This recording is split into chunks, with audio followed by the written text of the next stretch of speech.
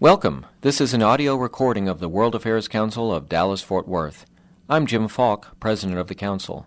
The Council is a nonprofit membership organization dedicated to engaging the public in an exploration of global issues and foreign affairs, and we produce over 80 public events each year. To learn more about us or to become a member, visit dfwworld.org. This podcast is made possible through the generous support of Haynes & Boone, LLP. We hope you enjoy it.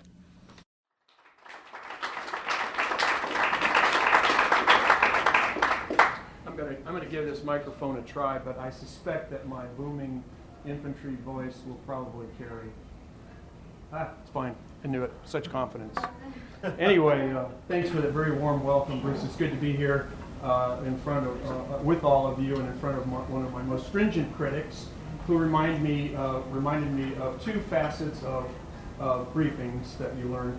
One is the 5 B's of briefing: be brief, baby, be brief, which I intend to do. And the second is to tell you what I'm going to tell you, and then tell you what I told you. All right.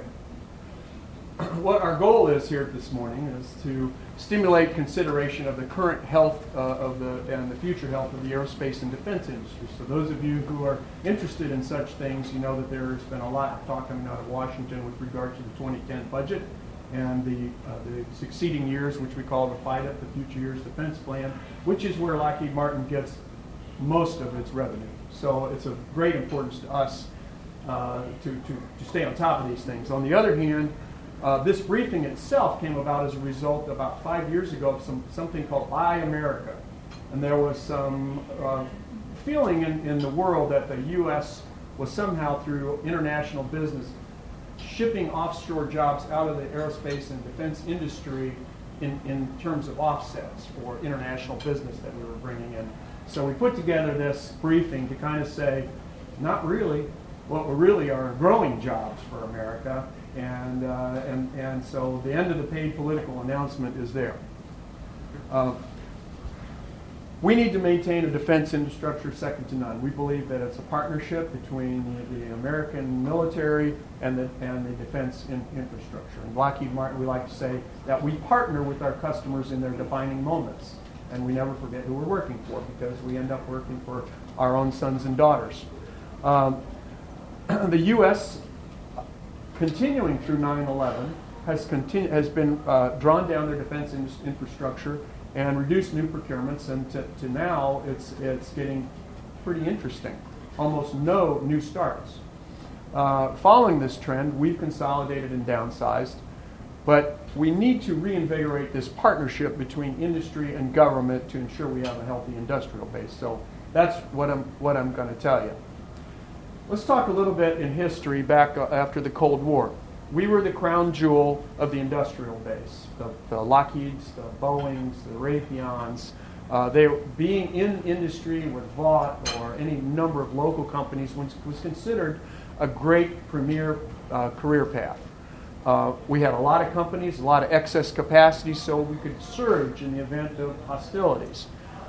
Defense manufacturing rates were steady. We could make long-range plans. Budgets were pretty well understood through the years.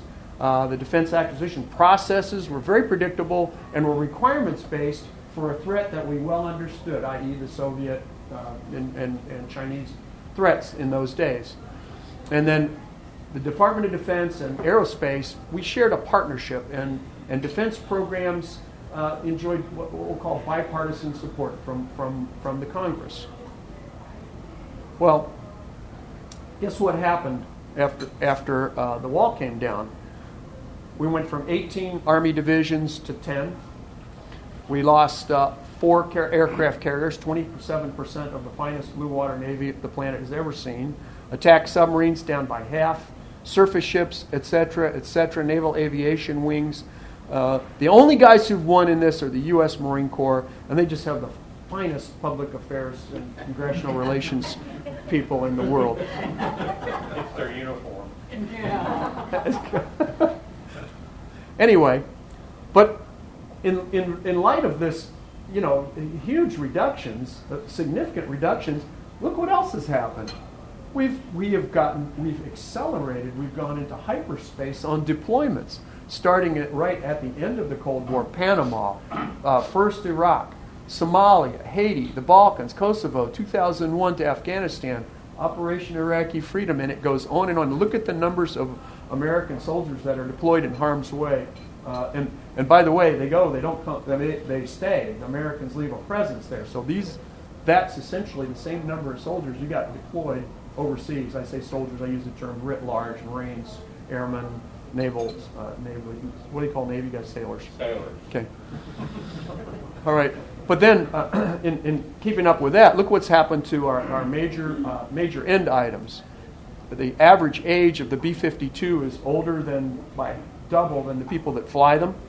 The C-130, the most venerable aircraft ever, average age 35. Some of them in their 40s, still going strong in the special ops world. F-15s, 20. U-2s, way old. Navy amphibs. Coast Guard cutters, the M1 Abrams tank. This is the average age. When I left Fort Riley as a brigade commander, I had Bradleys that were serial numbers 0008. Wow. Okay, that Bradley came off the line in 1981. Still there, still in the big red one, still doing its thing, I'm sure. And then the family of trucks. And in the military, the Army wears out trucks quick, and that is what the Army travels on. So this is just an insight of what's going on. Again, this is the big sky chart. That basically, this is what we use to talk about F-35 and F-22. This is what's happening to your combat aircraft fleet. It's dwindling down to new purchases, almost nothing. You can't sustain that, and you can see the steadily rising age of the fleet. So we got some domestic challenges. The economy's slowing down. Don't need to belabor that. You've got energy crisis and costs, subprime mortgage fallout, the double whammy on the country, the volatility of the financial markets, increasing demands or expectations of the federal government to provide health care, infrastructure, education, national deficit, debt rising. It's a recurring chronic problem. And then public support seems to be waning for high defense spending after we've been at war since 2001, essentially. And so I guess that's understandable from the perspective of the U.S. taxpayers. So in light of all this, how are we going to be able to sustain enduring defense capabilities? Just a little, kind of a footnote here. The green line says, you spend about the right amount. The red line says you spend too much. And the blue line says too little. So you can see that we have this sine wave as we go through various public things of 9/11 and that sort of stuff. Everybody says, well, we're not spending enough. And then they come back down. And the Americans just kind of, as rightfully so, grow tired after a while, and they grow dissatisfied with the expense. So public opinion is beginning to change now that we spend too much on defense. This is a chart that is very instructive because I don't think a lot of people really understand that you really don't spend a lot of money on defense if you look at it as a portion of the GNP. And in fact, it's been sort of level since about the end of the Vietnam War, about 1975, 78, right about there. We've been spending about 1.5% of GNP on defense. So it's actually a relatively small number, and if you look at, it's 4%, and it's 1.5% of GDP for procurement and RDT&E, which is where Lockheed lives for their new stock starts. But so if you look at it, it's been sort of level and basically flat for a long time. That's always been a sort of a surprising chart to me. And here's where your budget is today. As you can see, the vast majority of it goes for military personnel and operations and maintenance. Got a small chunk of it for procurement, RDT&E, and other. And we sit today, just got the budget guidance this week, 2009, at about $577 billion without the supplemental. So it'll probably go up around $650 or something before it's all done in the summer. But that's what the budget is, and that's how it divides out. Let me just point out that this money right here, the O&M money and the military personnel accounts, are pretty much untouchable. They've got to sustain ongoing operations and that sort of stuff. So really, the procurement, the RDT&E are the things that we need to look at. Other, by the way, is MDA, mostly military or Missile Defense Agency. Base budget, as I said. Hey, John. Yes, sir. Could you just define RDT&E for everyone? I'm not sure everybody heard it. Research, development, test, and evaluation. That's where you develop new programs. So the F-35, for example, the new jet that jet is being developed under RDT&E monies.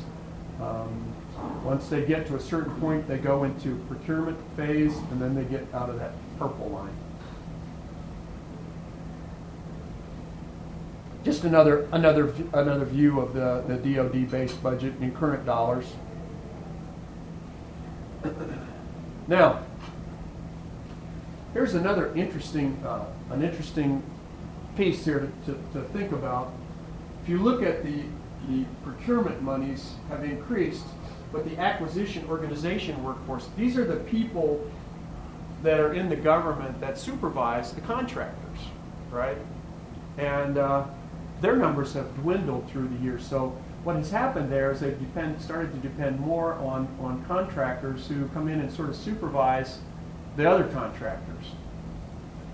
Fox in the hen house, in my mind. So what has happened, the government has kind of given up their responsibility to save spaces and people to that, and then they go contract for other contractors to monitor the big workforce, to monitor the big workforce. It's not a good formula, and that's why you see Mr. Gates has said, I'm going to hire another 20,000 acquisition professionals in the next year or so. And he really needs to do that and get those people out of the contracting world and get them to start getting back to the engineering disciplines and the kinds of things. This is, I think, is one of the problems that we've experienced in the defense industry. It's creeping requirements or unclear requirements, and as soon as you get a contract, my friend Keith Rayborn here was just talking to me about a contract they let 4 weeks before they were told they won. They were said, well, that they changed the whole nature of the beast. Well, the same with presidential helicopter. You've got to get a steady baseline, and that comes from having good engineering discipline in the government. Another issue: number of people in the Senate and House who have military service been on the decline since the late 70s. Remember, we had the draft back earlier than that, so we have fewer and fewer members who really have an in-touch feel with the military. Program reductions. And this is an interesting chart to me. If you look at, for example, the F-22, when Lockheed Martin as a prime first bid the F-22, we were programmed to build 750 of those jets. And our winning the contract was based on an average per unit cost for the aircraft, because there was a huge non-recurring RDT&E bill to develop the stealth, the new engines, the coatings, all the avionics, the integration and all that stuff, not to mention the tooling and the factories and all that. So it was a huge investment to do all that stuff. And then they only bought less than like a quarter of what they had planned to. Well, what happened to the average unit cost that we get excoriated on? Well, you still got that non-recurring up front. You got to amortize it across all the aircraft by normal accounting rules.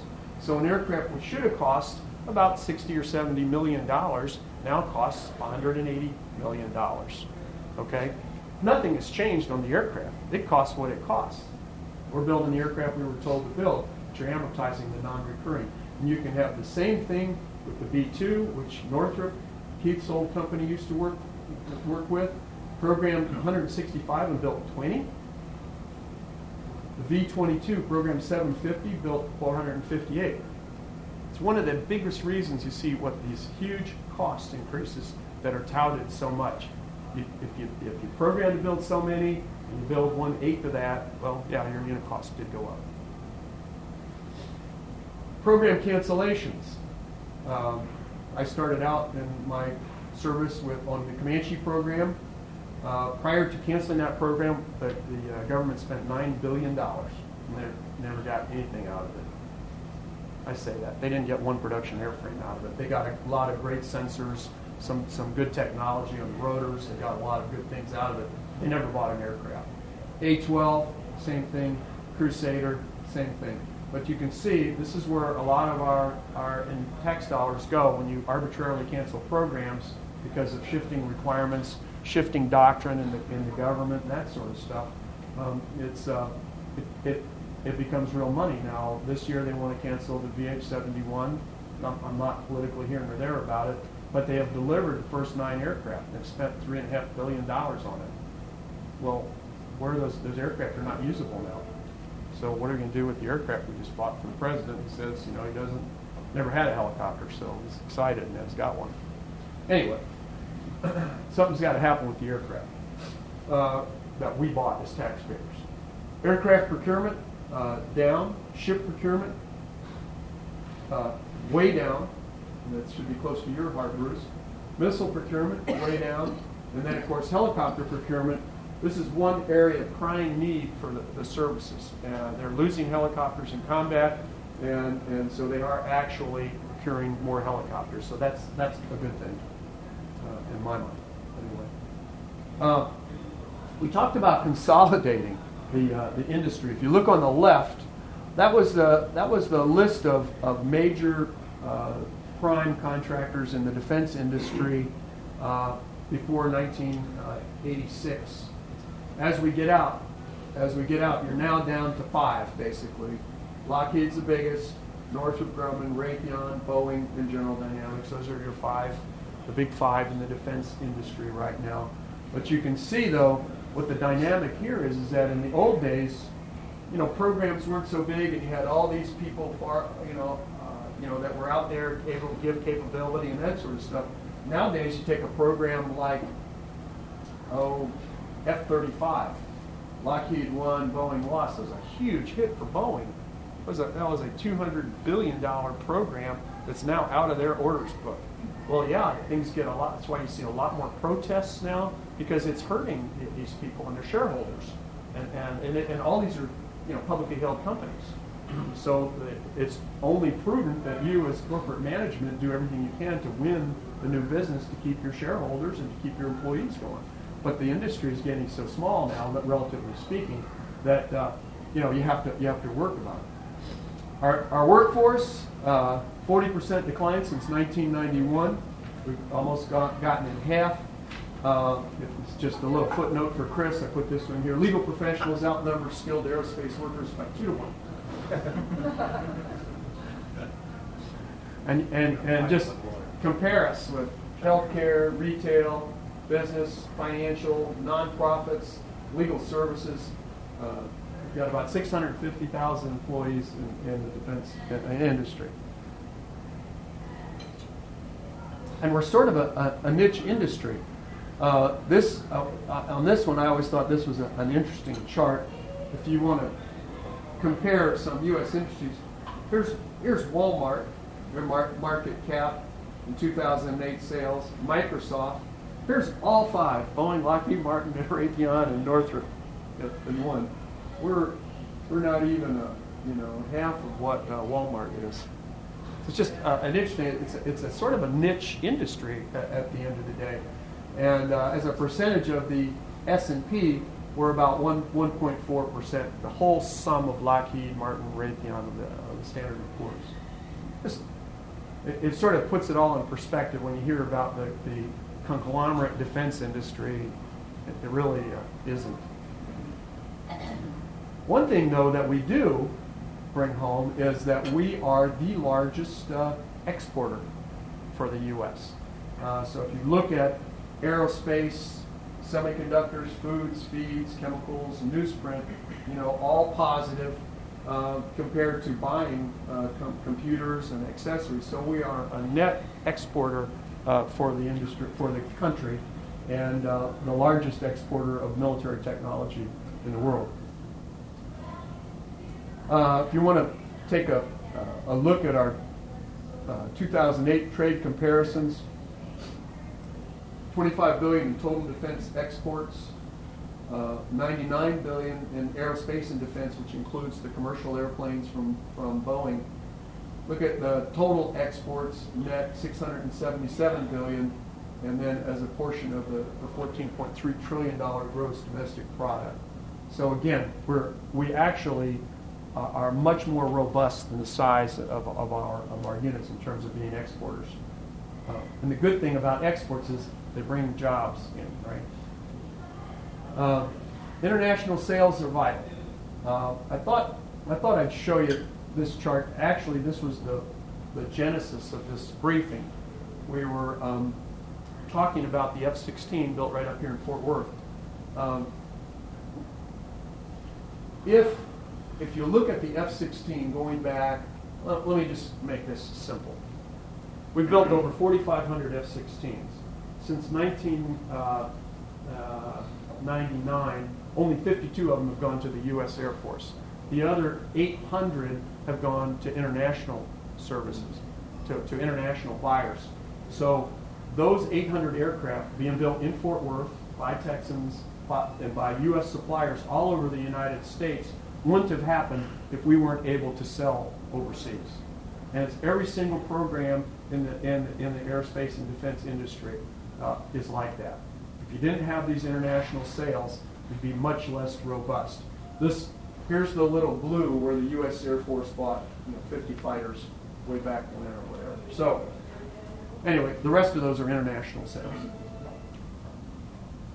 So John, on those, are the F-16s fully as capable that go overseas as the ones we keep for the Air Force? That's a great question. And let me answer it as delicately as I can. We give our allies as good equipment as we think is prudent. We have a very cautious system of figuring out who we're selling. So I can't go willy-nilly out and just sell F-16s to China and Malaysia and Iran. I mean, I have to get approval from the State Department, mainly, and from the Defense Department before I can even make the trip to offer the jet. The F-16 is sort of the tried and true fighter, but remember, we're already building the F-35 and the F-22. The answer to your question is we always supply the best to ourselves. But if you look at that airplane, you couldn't tell the difference. The magic sauce is in the avionics integration, the weapons integration, the capability of the onboard systems, much more capable kind of system. But we try to give, obviously we look at who we're selling and who can do what. We have special friends in NATO, special friends like Australia, Britain, and Canada that are very, very close and give essentially the same equipment. But when you get further down that line, you kind of look at it a little closer. Yes, Jake? Mr. Ward, I know that you continue, but I just a quick question along that. In terms of job creation, don't you think that it would be best if we could cut out some of the bureaucracy that you have to go through? And plus, I mean, the more protectionism that we do have on the development of certain technologies that we're going to sell overseas, don't you think that would provide more jobs for Americans if we did export an increased percentage? Well, first of all, I think our export policies are somewhat arbitrary, capricious, and irrational, but I don't have many opinions. Having said that, I'm not sure I want to leave industry on their own to go out and do this, because they are profit motivated. Can't forget that. We have to keep people working. In order to keep people working, we got to grow. So I guess I would like to have a rational system of export controls that is robustly staffed with people who know what they're talking about, rather than political appointees who couldn't recognize an F-35 on the ramp. Okay, I would like to have people who know what they're doing up there making these judgments. And the unfortunate piece is that it too often gets caught up in issues other than tech transfer. For example, how are we going to treat Taiwan?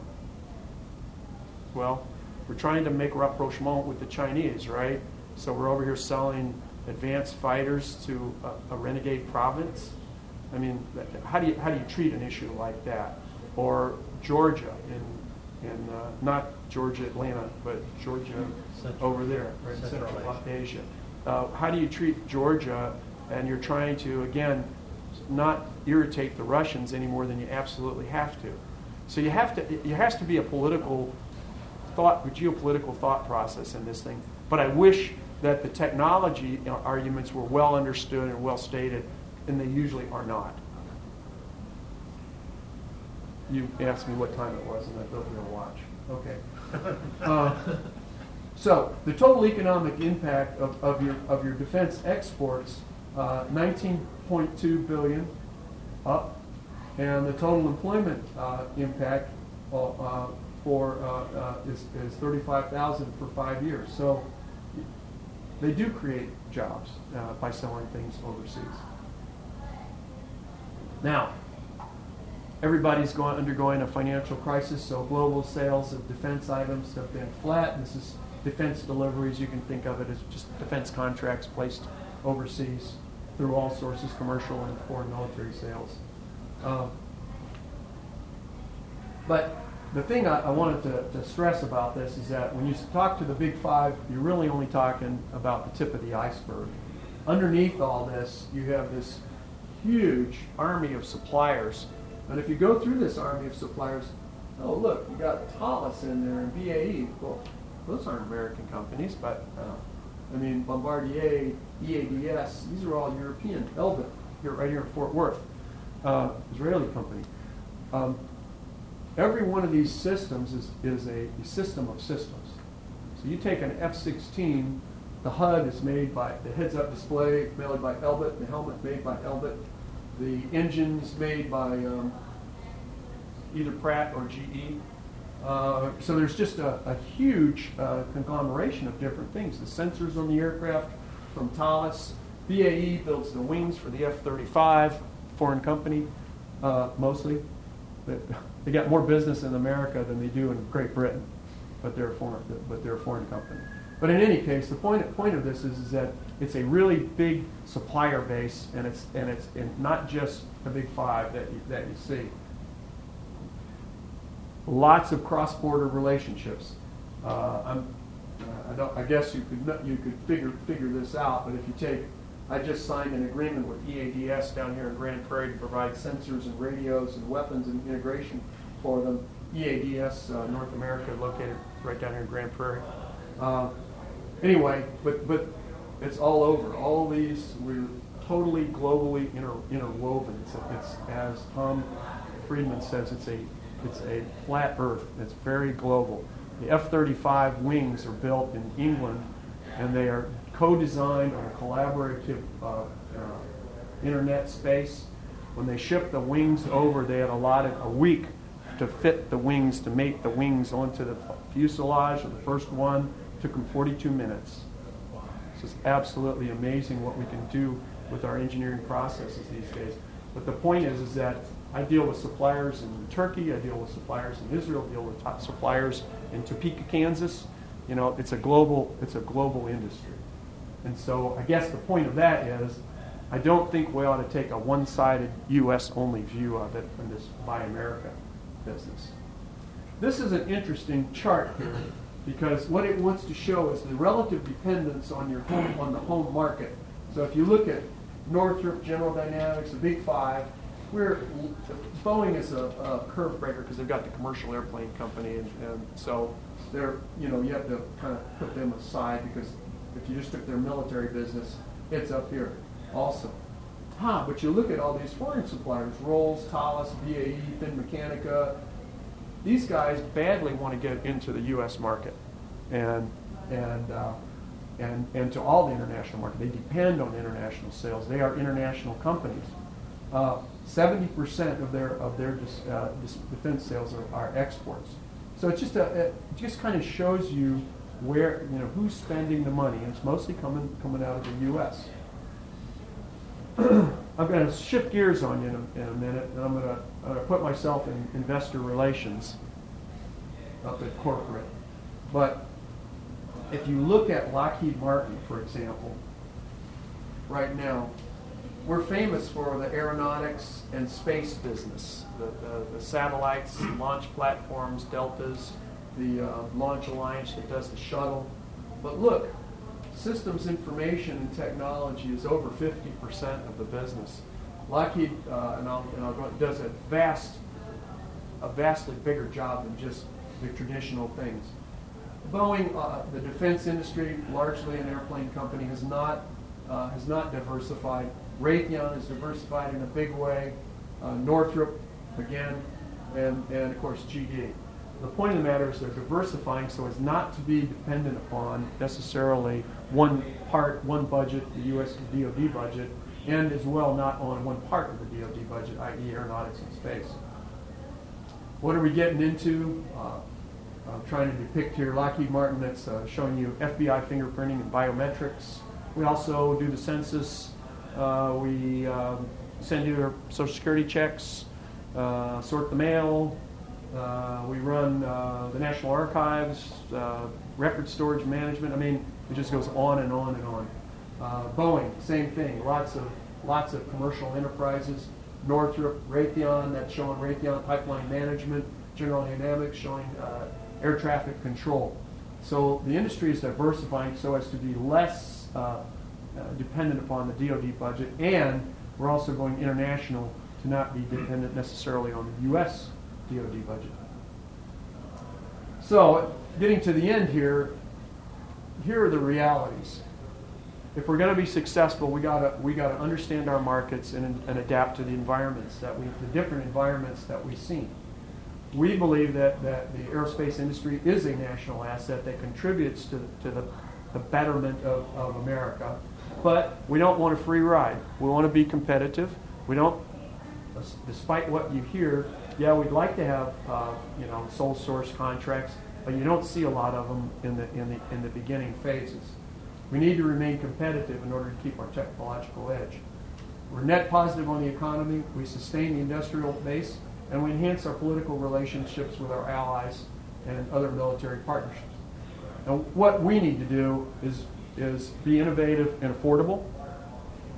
We need to reduce our costs with targeted research and development investments and streamlining our production processes. I would wager you that if you go into any one of our plants, you will see the vast majority of them are very highly mechanized. They're all Lean Six Sigma systems oriented, doing the best to reduce production costs. We need to be on cost and schedule. We've got to keep a robust supply base. Get in the commercial world where we can, stay global, and then of course recruit and retrain a skilled and diverse science and technology workforce, which is becoming more problematic every day.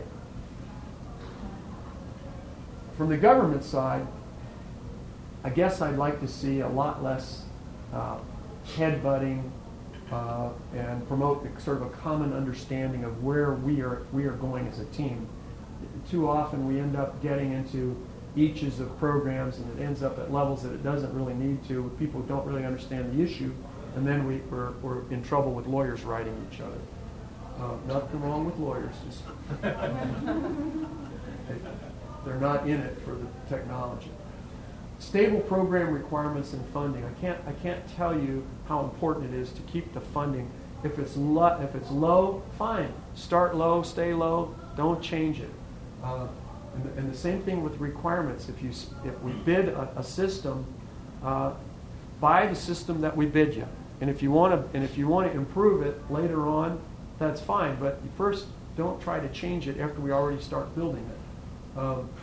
Multi-year procurements. The Constitution requires that budgets for the military are annual. So that means every year we have another voting process in Congress where we decide how many F-35s, F-22s, F-16s we're going to buy as a country. Really hard to predict in that kind of environment how to buy parts, how to buy your lead-in spare, and all that kind of stuff. If you don't have any control over your market, and it's very capricious and arbitrary. But it would be better if we could adopt multi-year procurements. Then that way, you would understand your budgets, and it would be a lot cheaper to buy 5 years worth than 1 year at a time for 5 years. The other point with that is that the Congress hates that idea, of course, because they can't twiddle with it every year. So I don't think it's going anywhere soon. Again, as I've talked about technology transfer, it just needs to be rational, because right now it's not, and we end up arguing about things that make no sense, and not arguing about important stuff and missing that. And then, of course, support efforts from the government needs to increase the pool of young and talented scientists and engineers. It's a full partnership deal. The defense companies, the DoD, the Congress, NASA, academia, all the international guys, the international governments, and then that would lead to a healthy aerospace and defense industrial base.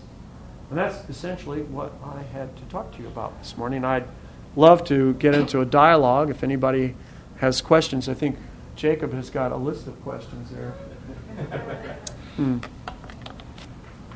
I think the first question I'd like to start off with is never one to refuse a challenge. Downsizing. What about the big five? I mean, do you see any, consolidation going back? I don't think you're going to see any more consolidation of those five major players.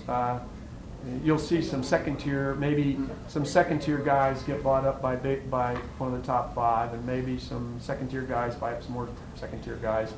But the budget being kind of what it is, pretty well understood. There's not a lot of appetite in the administration that we've seen to just whack the DoD, the defense budget. You're in a war. They know there's a huge backlog of equipment that needs to be recapitalized. So right now where that money goes, it's another question. But no, I don't see any further consolidation in the near future. Yeah. Don't you think that in one respect we're a little bit victims of our own success? That we view the world as, there is no military-industrial complex that really poses a threat based on our success in Iraq. And you think that's a realistic thing? I mean, is it realistic to think that 122 F-22s can secure the battle airspace against, say, a Russian threat or a Chinese threat in the future? Well, I think as things are right now, we're fine. But if you go out 10 to 15 years, then things begin to change when you have the rise of a more global competitor, either Russia or China. When you say victims of our own success, we really want to provide the best equipment we can for the guys that are there in harm's way. And we have an excellent infrastructure in DoD for really producing the best equipment in a competitive kind of way. We outspend the rest of the world in RDT&E. I mean, we spend more money at missiles and fire control and research and development, internal, than probably most of the rest of the world combined. I wasn't being critical. I'm actually saying that we've done such a great job that we've kind of lost some support in the American public. What's kind of great about being American is just take it for granted. But I don't know how to answer. This guy's got a little experience in this world. I don't know if we're victims of our own success. Too often I see our own shortcomings. Well, I would tend to agree with what you're saying, because what we see is that people view the world a little differently than they have in the past. As the wall came down, people saw the demise of some of the larger militaries around the world and said, well, look, we're in such a position of dominance. You have things like peace dividend and things like this. One of the things that John talked about is there is going to be a continued rise of Russia and China and other governments out there. And if you stop producing F-22s, you just don't turn them back on. If you look at how long that aircraft has been in development, so if you shut off that process, how do you start it again if there is another government arises out there. So that's one of the threats and some of the things that people struggle with.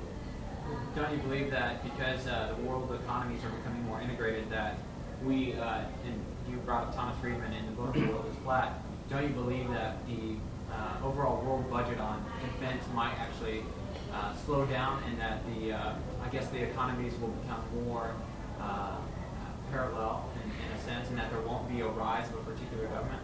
I guess what I see is a leveling of technology. And maybe to your point of maybe we've been too successful, we can't, in my mind, afford to rest on our laurels. On the other hand, it becomes hard to make a case when we've got, on any given day, 200 major surface combatants underway. The rest of the world has 20. Well, I don't know. How much is enough? I mean, at one point, are we the world's global policeman? People argue, are we, should we be? The fact is we are. End of story. It's a fact. Deal with it or change the system. But who's organizing the anti-piracy business off of Somalia? Admiral Courtney. Anywhere you go, who's policing the Straits and Malacca? Who's the U.S. Navy? I mean, it's just fact. So. But I think it's instructive that the Chinese make a huge deal about deploying, 3 ships to the Horn of Africa. Mm-hmm. I mean, this is a major undertaking on their part. But I don't think we can assume. I mean, I think they must recognize this is also a shortcoming that they need to address. And I don't think they're doing it for a political reason. I think they're doing it for hardcore reality. They're trying to ship energy out of there too to themselves. This is not, well, let's be nice friends with the Europeans. No, they want to protect their own stuff. I mean, governments don't do things usually unless there's a money motive behind it. I mean, politics is, there's a reason to do this. You don't just send your military out there trying to be nice with Americans. John, yeah. Talk about how the change in the threat to asymmetric warfare and its effect on the aerospace industry. Because as we've seen, it's great to be able to deploy close air support in Afghanistan and drop a 2,000-pound bomb directly on top of a guy who's a Taliban fighter with an AK-47. But at what cost are you doing that, and how many F-16s or F-22s or F-35s do you have to deploy when you're dealing with essentially insurgents that disappear into the population? I think the key thing is balance, because of the fact that we are still the only guy that can deploy a significant force in the world on a moment's notice, that we're stuck with that role. So I think we have to look at the balance of what we're ending up doing. Who is it? Taylor here is working. He's a Lockheed guy working directed energy. What we started out in that business to do was to defeat IEDs. But we had a whole lot of improvised explosive devices that are killing our soldiers in Iraq and Afghanistan. A basic threat there. What we are trying to, for our business, we're trying to refocus on relevant technologies in that world. Rather than the 2,000-pound bomb that you talk about, which we build also, we're trying to get to lighter, more precise weapons that may only take out the one Taliban fighter, or may be able to fly into a cave, or something like that makes sense. But it's hard because we respond to requirements that are generated by the government. And if the government, the Army, Navy, the Air Force are not generating requirements for these kinds of systems, well, we can go and invent it for you, and we can try to convince you that there's a need for it, the better mousetrap theory, but that's usually not very practical, because the government, we got another way of doing that. But the point is, it's balance. You got to address the current threat, the future threat, and the asymmetric threat. Sometimes when those arguments are made in Washington, I don't know how it works out. To us, we'll respond to the requirement that our warfighters ask for. We're oh, anyway. John, well, what do the Russians have to compete with the F-22 and the F-35?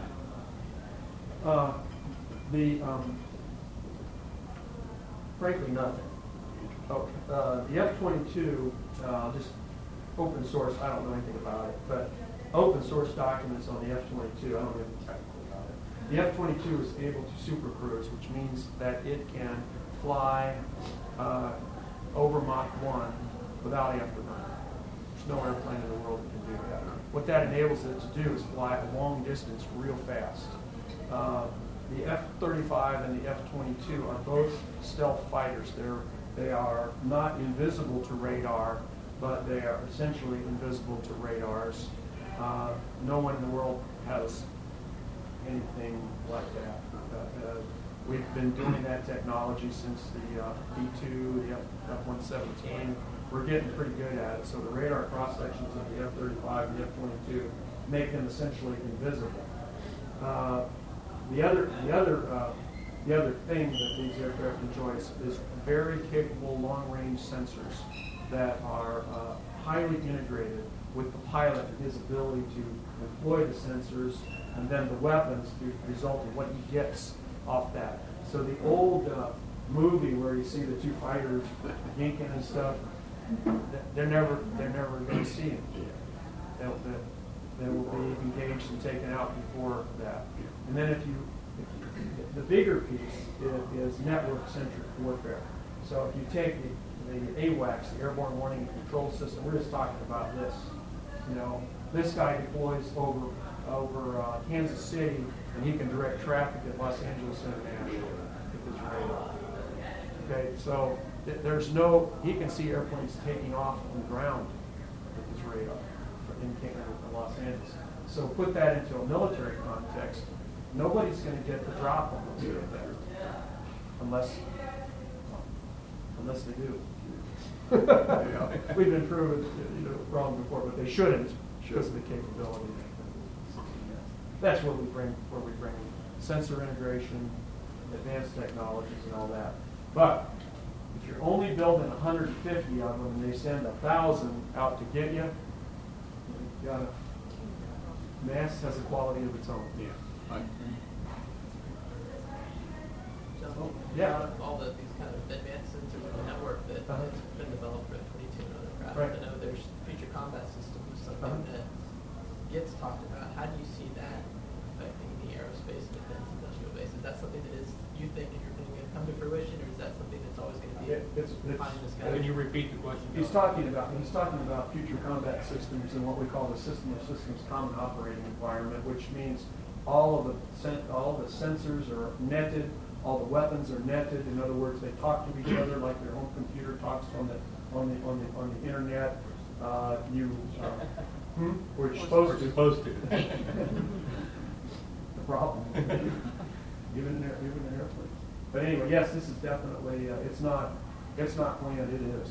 I think the aircraft. I mean, we are already controlling UAVs from the front seat of an Apache with the internet. We are already doing all kinds of battlefield reports in blue field.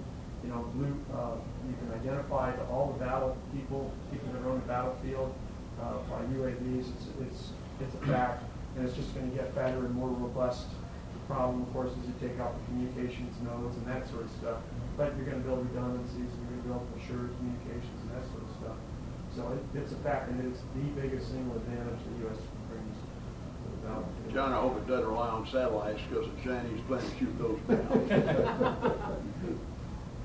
There are other means. Okay. I think we've got time for one last formal question before everybody heads out and needs to. Yeah.